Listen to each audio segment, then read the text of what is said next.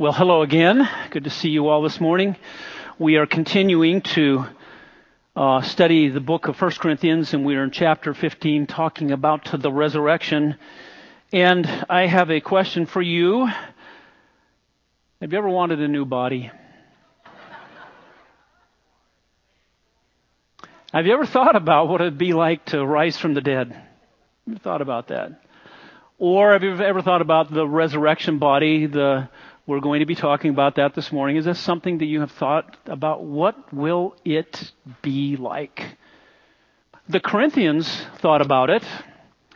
They weren't quite concerned that it was a reality. They had questions about it. They had questions about whether Christ had risen from the dead. We saw that, and Paul talked to them and said, look, if he hasn't risen from the dead, then we are pitiable people and we're still in our sins. But then there are some that say, he says, but someone will say, and someone probably did say in Corinth, you know how that is. Some people are saying this. Someone will say, how are the dead raised, and with what kind of body do they come? Actually, it seems like a good question, doesn't it? It's astonishing, somewhat baffling to think about the resurrection of the dead. Honestly, to date, there has only been one person that has raised from the dead in a true resurrection body. And that's the key, a true resurrection body. Their question is, well, how do they come? How do they come to life? How does this happen? What kind of a body do they come when they come back to life? They were most likely thinking of something like Lazarus. In the ministry of Jesus, he raised a number of people from the dead. Lazarus, of course, the most noteworthy. And after 4 days, Lazarus being in the tomb, Jesus came and said, Lazarus, come forth. And when Lazarus came forth, he was a man that had been dead for 4 days, and God made him alive. And they were thinking, Uncle Bob has been in the grave for 2 years, and how is he going to come back to life when Jesus comes back? And what Paul is going to say is, it is not just making a dead body alive. There's more to it than that. It is different. It's different than just reanimating a corpse, if you will. That is not the resurrection. It is different. So, if you have your Bibles, I would like you to turn to 1 Corinthians chapter 15, and we're going to read verses 35 through 49, where we see the answer to that question. So, 1 Corinthians chapter 15, verses 35 through 49, this is the word of the Lord, and I invite you to stand to honor its reading this morning. And would you listen very carefully, for this is about you. And this is about the glory of God, but it's ultimately about God bringing glory to himself through what he will do to you, through you one day, raising you from the dead. Verse 35. But someone will say, how are the dead raised, and with what kind of body do they come? You fool, that which you sow does not come to life unless it dies. And that which you sow, you do not sow the body which is to be, but a bare grain, perhaps of wheat or something else.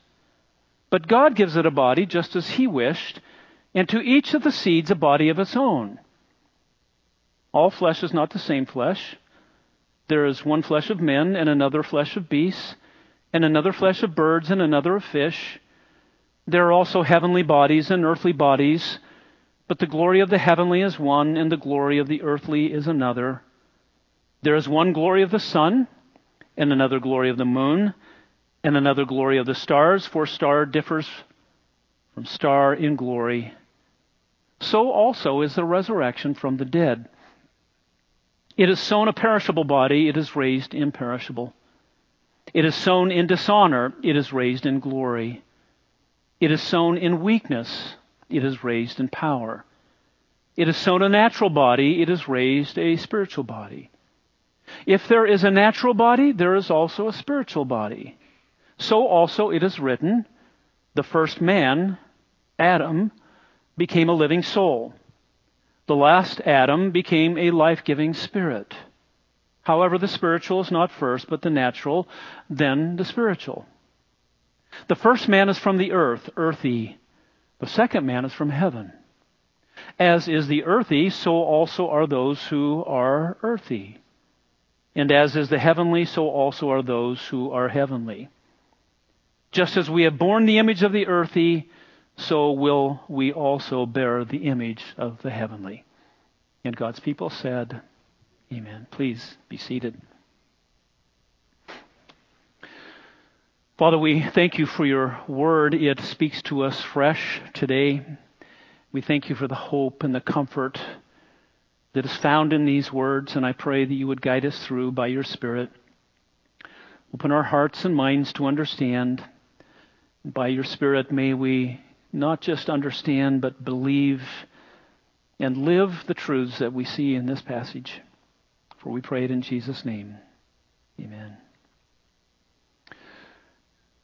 So the Corinthians want to know how this can be. How can there be a resurrection?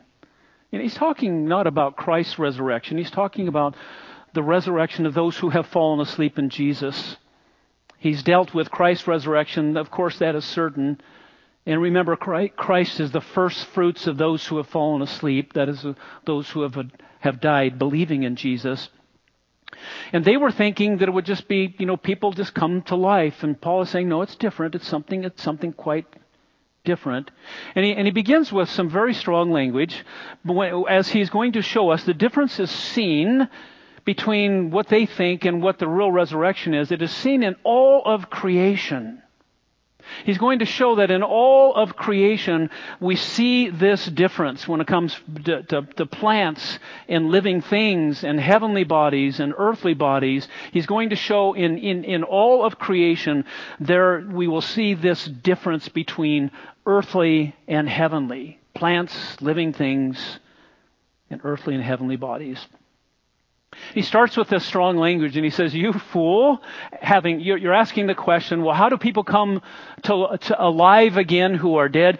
That's foolish. And then he uses an agrarian example, one from nature, to explain that even nature tells us how this will be. The reason he calls him a fool, the idea of a fool in the scripture is someone who leaves God out of everything. The fool has said in his heart there is no God, right? And the Corinthians were living as agnostics. We saw that in verse 34 last week. Become sober-minded, clear-thinking, as you should. And stop sinning, because some have no knowledge of God. And you should be shamed, he said, because you're living, Corinthians, as if you don't even believe in God. And that's the point here. You're asking, well, how can God raise people from the dead? You're a fool if you don't include God in this. And that's what they were doing. That's what they were not doing. They were not including God. And he gives this example. He says, well, that which you sow does not come to life unless it dies. And that which you sow, you do not sow the body which is to be, but a bare grain, perhaps of wheat or something else. And he uses an example that, of course, the Corinthians being more of an agrarian society. Some of you were raised on a farm, lived on a farm. Maybe you've had a garden all your life. But most people just get their stuff at the store, right? We don't grow a lot of things. They would understand.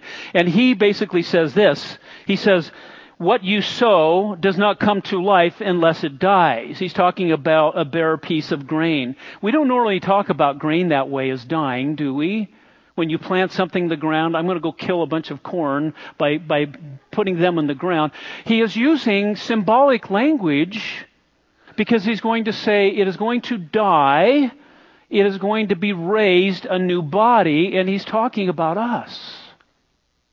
And he's using the very simple example, the analogy of planting some wheat in the ground so that it would become something else. We don't think of it as dying. We think of that grain as alive. In fact, if the Mars rover, or whatever it is on Mars right now, if they scooped up one bit of grain on Mars, what would be the headlines? We're not alone. Life in the universe. It would be an incredible discovery. But what happens is this grain, it doesn't die per se, but it ceases to exist in its present form. And it is changed into something else. It is changed into something more. It is changed into something better. It is no longer just a grain. It becomes a stalk. He uses the word body. That which you sow does not come to life unless it dies. And that which you sow, you don't sow the body. We don't talk about a stalk of wheat or a stalk of corn as the body. We talk about it as the stalk. So he's using the word die as buried and the stalk as body. It's an illustration of how when you die, you are planted in the ground. When Christ comes back, you are changed. You're not what you were. There's a fundamental change. You cease to exist in this body, and you are changed into something else. And the something else that you are changed into is more than what you are now. It is better than what you are now. It is not just, again, a corpse given new life. That's not what he's talking about. It's different. It's different. The grain dies, it ceases to exist, and it becomes something that is more death, burial, resurrection. You die, you're buried, you come to life. And he says anybody can understand that from the smallest seed. God shows us the process. He also says is ordained of God in verse 38. God gives it a body. He's talking about seeds. He's not talking about just us here, but he says God gives it, that grain, a body, the stalk, just as he wills, and to each of the seeds a body is given. You see this total control and sovereignty of God in all of creation, even down to a seed being planted. And he's saying, just like that seed, if God is controlling by his will and choosing which seeds produce what, how much more will you, as a seed, as a husk, be transformed into something different when Christ comes back? God has built the principle of resurrection into the smallest parts of creation. And he's saying to them, even you can see that. You can see that by planting grain, by planting wheat, by planting flax, by planting corn, by planting flowers. You don't take a flower and plant it in the stalk of it, in the stem in the ground. You plant the seeds. You don't plant what it will be. You plant what it will become, what it is to become. And so are our bodies when we die. And God shows that principle in the smallest parts of creation for which he is to be praised. He says each of the seeds has a body of its own, and he's pointing forward to us. Each of us as seeds will have a body of our own that God will individually change and raise from the dead. So he uses plants. And then he turns to living things in verse 39. He says, all flesh is not the same flesh, but there is one flesh of men and another flesh of beasts and another flesh of birds and another flesh of fish. The point that he's making here is that there are different kinds of bodies. There are human beings, and he's going to, they're different from animals, birds, and fish, because he's going to tell us, and we know that we are created in the image of God. And he's going to talk about the first Adam that we read about. But at this point, he's just making the point that of the living beings on earth, there are humans, there are animals, there are birds and fish. And when you are going to the banquet and you're doing RSVP and what is your selection for your entree, it says beef, chicken, or fish, right? It doesn't say human, beef, chicken, or fish. That would be a very weird banquet. All he's doing is pointing out the fact that there are different kinds of beings that live on this earth. Humans are exceptional, and he's making the point that if there are different kinds of beings, your cat isn't going to be raised from the dead, I'm sorry to say. Oh, actually, I'm glad to say. Your dog will not be raised from the dead, I'm sorry to say. Humans will be. And everything is different. The point he's saying, where he says, but God does this, and you are fools, the lesson for us is it is foolish to not include God in every part of our lives. It is foolish to not include him in everything that happens in our life, large and small. If he is involved in plants growing into things, if he's involved in our resurrection one day, then how much more is he interested in our finances, our marriage, our health, everything that we do? It is foolish to not include God in everything that we do. He's part of it, whether you recognize it or not. He is involved whether you recognize it or not. But the cognizance of that is living the life of faith and living the life of dependence. That if he's involved in seeds growing in every different seed, how much more is he involved in my life? So he talks about plants. He talks about living things, and then he talks about heavenly and earthly bodies in verses 40 through 41. And the heavenly and the earthly bodies are the sun, the moon, the stars, and differing stars. He says there is also, not only are there different plants that grow, and not only are there different kinds of living beings, he says there are also heavenly bodies and earthly bodies, but the glory of the heavenly is one, and the glory of the earthly is another. And he is talking here about in nature we see the sun and the moon and the stars, and they have a varying kind of glory. Now when we speak of the word glory, we've talked of this many times. In the Old Testament, the idea, the Hebrew word for glory means heavy, weighty. And so when we talk about the glory of God, it means he is an important, the most weighty, heavy, important person in all of the universe.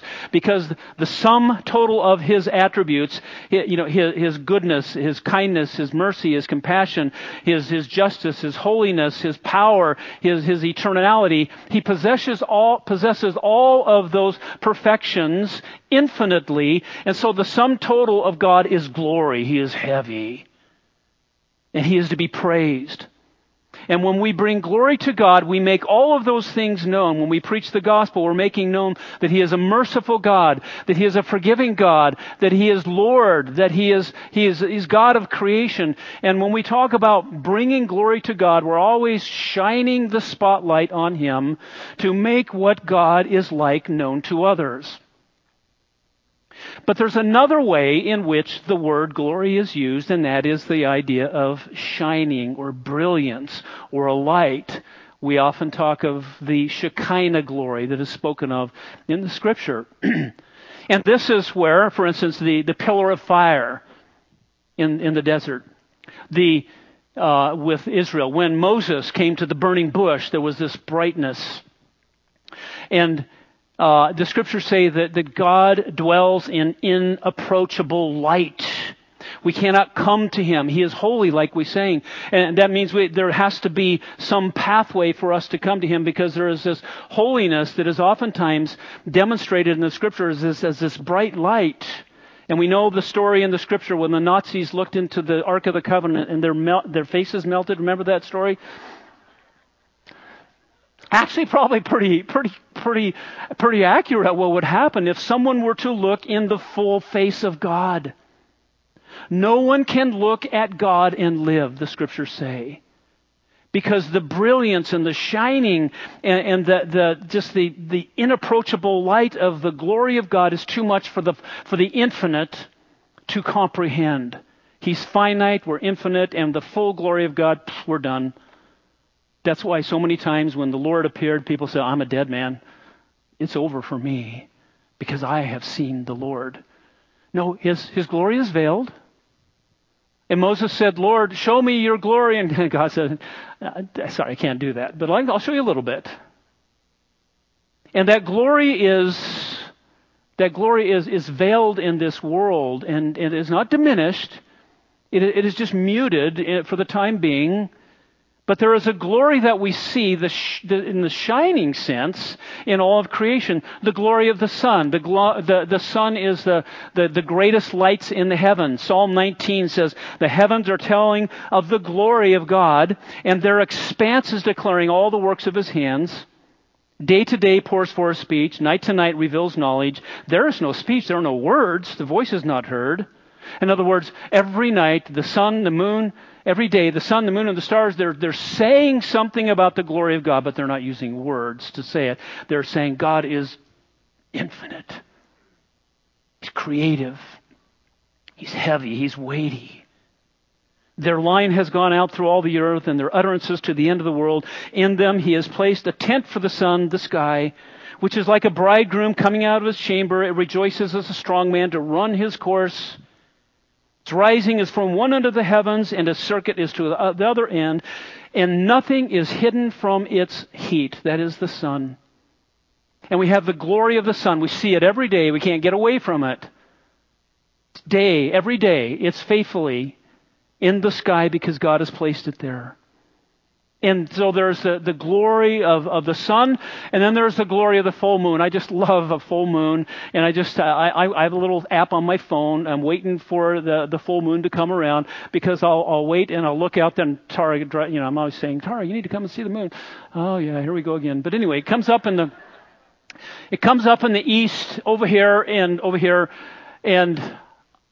it's thrilling. And you don't even pay attention to the stars. Just over the horizon, it's huge and it's beautiful, and it's reflecting the sun from the other side. It's glorious. And then the glory of the stars. And for the Corinthians, they didn't have light pollution, and they didn't have street lamps and storefronts, and if you were living in Corinth at that time, you might have a candle in your house. But you walk outside at night, you might see a distant glow in some houses, and maybe somebody's got a bonfire. But you look up and see the lights right now in this room. You see it's like the stars, and you see them. They just, you've been there, out camping, high on a mountain. You just, the stars have a glory of their own. And some are pulsating, and that's why he makes a difference. There is the glory of the stars, for star differs from glory to glory. And he's tipping his hand toward us that we are made different even as the stars. He knows their name and he knows your name, and we are more valuable than sparrows and ravens and stars, and yet he knows us. And we know why there's one star that's twinkle, twinkle, little star, and another one that's dim. One is close, one is far, one is maybe a pulsar, one is maybe a supernova. Who knows? We have all the explanations. But for them and for the simple average person, they go out and they say, wow, look at that one. And that one I can hardly see. And that is the difference that God has made in the glories of creation, all to show us His glory. It is seen everywhere. Like we sang in this morning, there's not a plant or flower below that does not show the glory of God. Last Sunday, we were out on our patio having Father's Day barbecue, and we were talking about some plants in our yard, and there's this thing called a bearded goat, but it's a type of fern. We have ferns. And one of my sons said, did you know that on the flip side of a fern leaf that it's full of seeds? I said, no. And he went and he picked one up, and sure enough, there's this one leaf and just these perfect rows, all these seeds. And my first thought is, glory. Wow. That's the design of God. And if we had this glory dial, and we could just kind of tune and fine-tune that glory, if we could bring it up to full volume, we would be incinerated. Because ultimately in that leaf is the glory of God. But plants are different from living beings, and living beings are different from stars. And the variation of the sun and the moon and the stars indicates the differences between our natural body and our spiritual body, which we will receive at the resurrection. And that is the point that he's making. So here, God's work in creation guarantees your resurrection. If he can do all that, you say, well, how can people come back from the dead? What kind of body will they have? Look at nature. If God can do all that, how hard is it for a supernatural God to do what he has promised, which is to, when Christ comes back, He is the first fruits of those who have fallen asleep in Jesus, and we will most likely all be dead. Who knows? Maybe he'll come back today. But if we are all dead when he comes back, we have been this husk of a seed that has been planted in the ground, and we will be changed from that to this by virtue of his power, his creative power. And again, just as he knows all the stars and calls them by name, so does he know you, the moment of your birth, the moment of your death, the moment of your resurrection when Christ returns. And how much more valuable are you to him? This is a source of comfort, ladies and gentlemen, in the face of death. Death will be defeated, right? We've seen that, but it is not defeated yet. Just found out one of our ladies, Joyce Anthony, died on Friday. It happens all the time. She's with the Lord. But the specter of death is over our shoulder all the time, isn't it, in our lives? It is always there. You don't always notice it, but it is always there. But when you see the sun and the moon and the stars and the glory of creation and leaves and plants and animals and fish and birds, praise God for your promised resurrection. Because it is.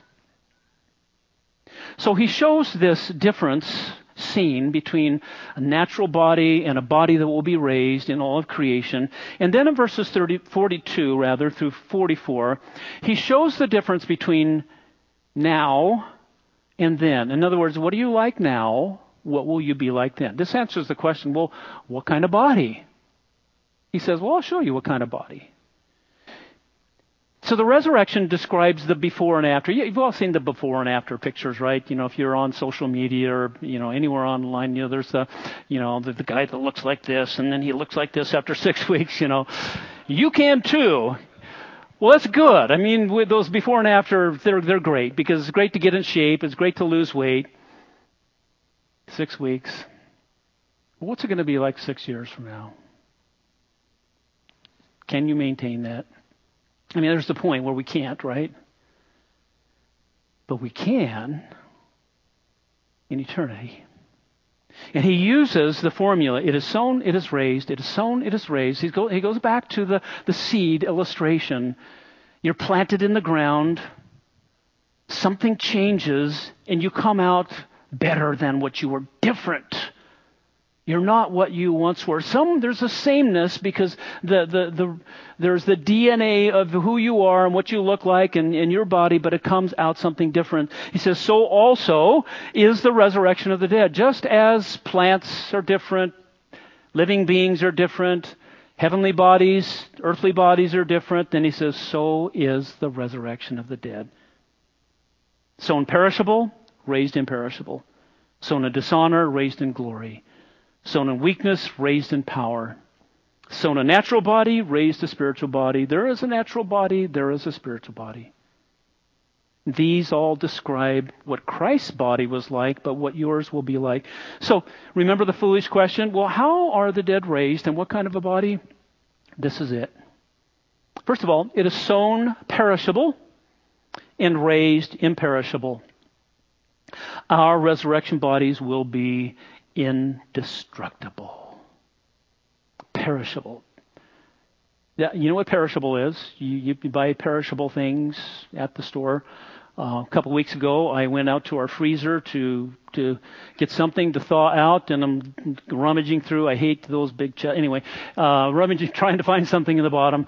And I noticed out on the counter next to it, there was this plastic bag with this horrible looking gray something. It was hamburger that apparently I wasn't thinking some weeks before, was looking for something, and then I just kind of put it up there. Meat has an expiration date. And so does our bodies. We cannot go past the number of days. We should take care of our bodies, yes. But there are only so many days that God has given to you, and this body is perishable.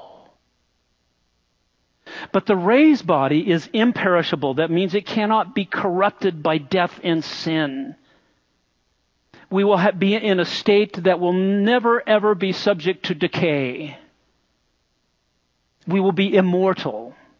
And this describes Christ's body, and we are reconstituted after the fashion of His body.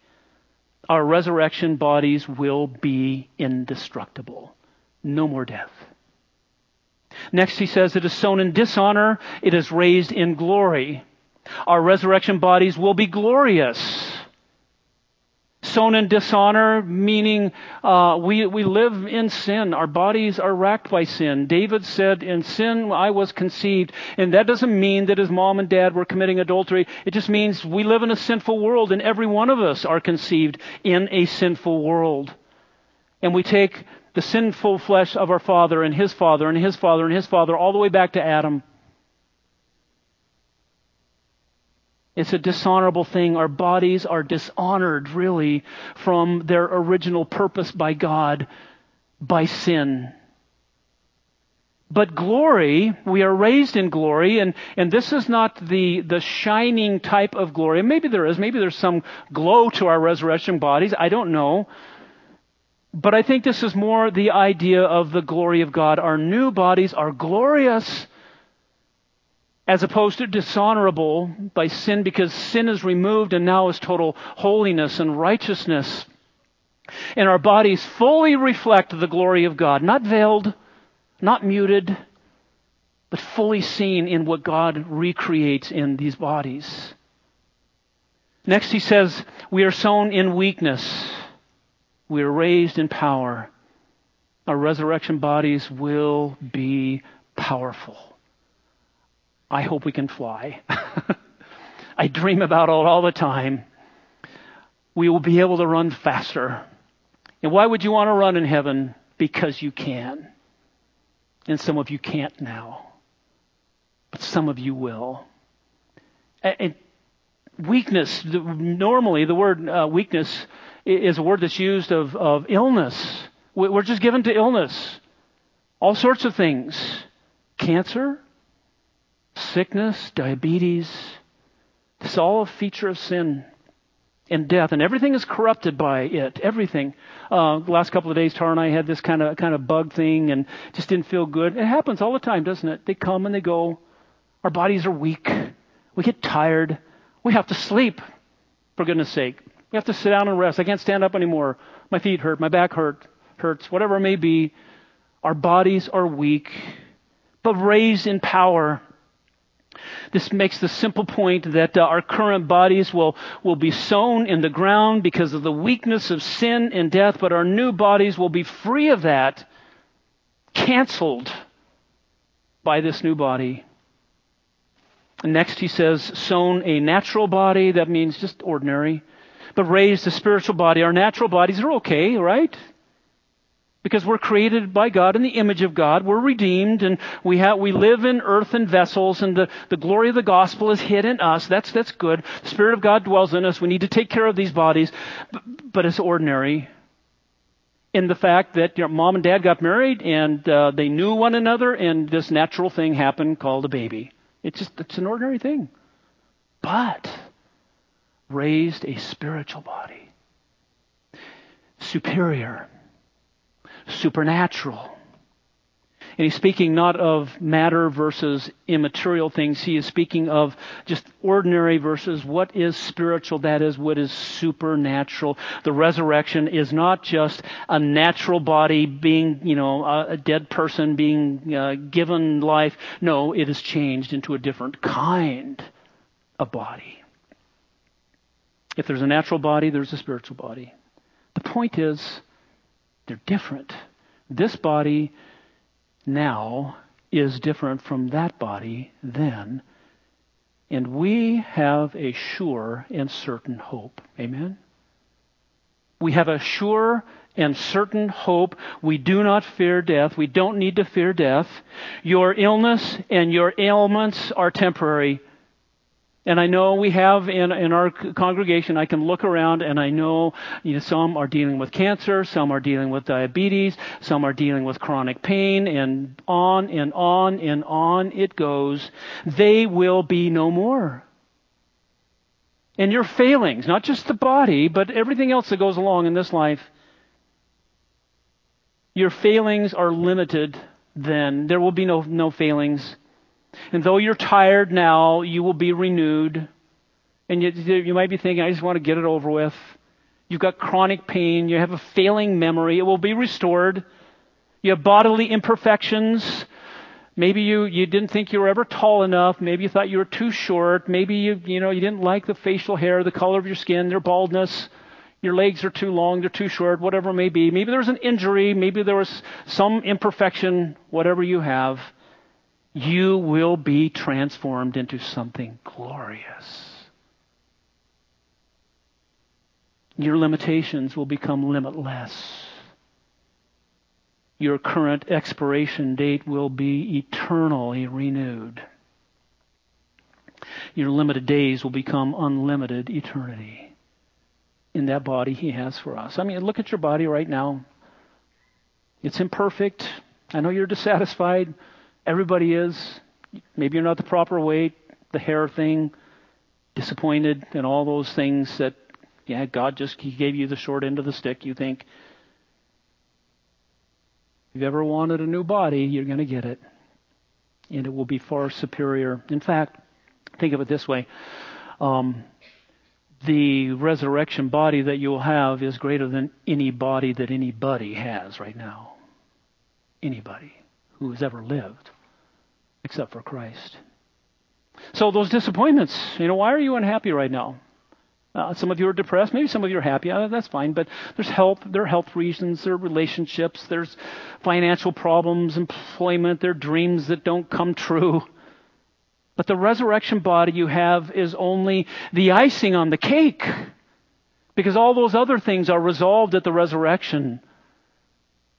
And that way we can smile at the future and we can laugh at the future knowing that He is coming back. And the blessings that accompany redemption are ours in totality when He comes back. For all of us. So we have this difference that is seen in all of creation. We have this difference that is seen now and then. And then He comes back and always brings it back to Christ in verses 45 through 49. The difference between earthy and heavenly. Not earthly, but earthy and heavenly. And Paul gives a new comparison. He's compared all these other things, and now he says, so also it is written, the first man, Adam, became a living soul. The last man, the last Adam became a life-giving spirit.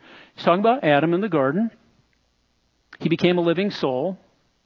But the last Adam is Christ.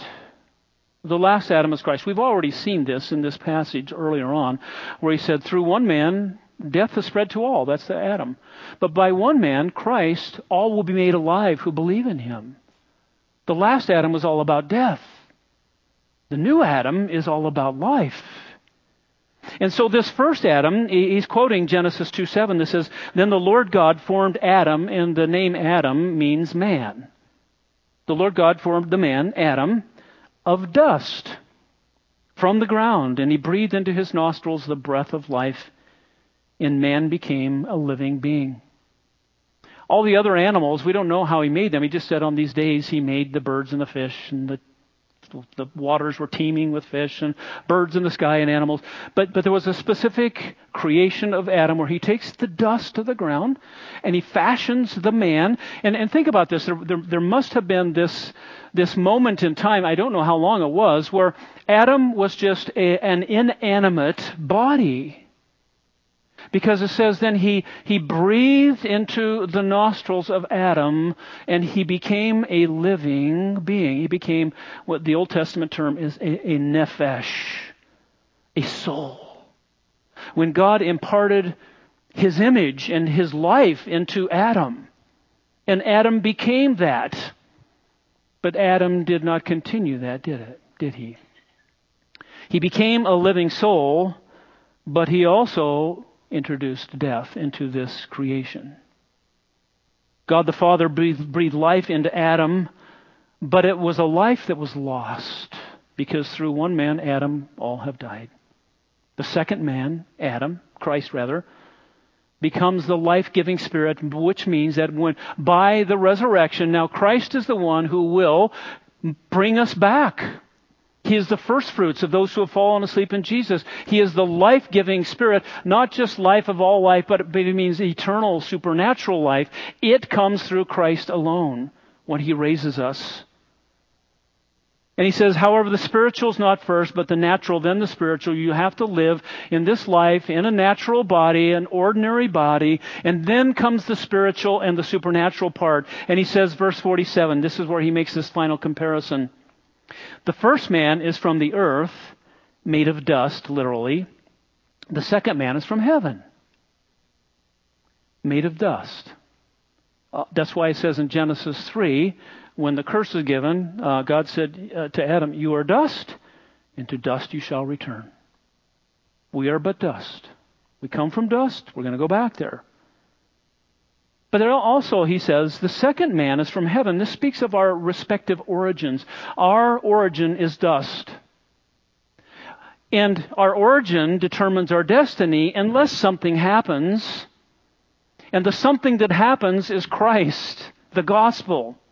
Because we're on the trajectory of just going back to dust, and that's going to be the final judgment for us.